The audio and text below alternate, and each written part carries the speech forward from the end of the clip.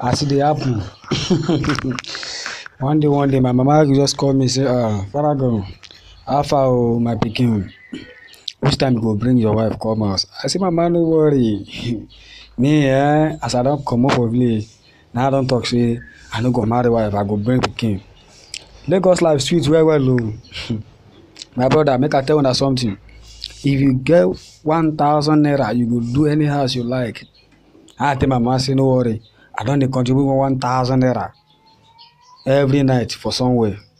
So every night I dey go shower, so I dey tell my mama say no worry, that my 1,000 naira go produce something. So my people, I dey spend 1,000 every night for woman. You no go give me baby, you go give me pikin na so e be. A round of applause for me, Ogara.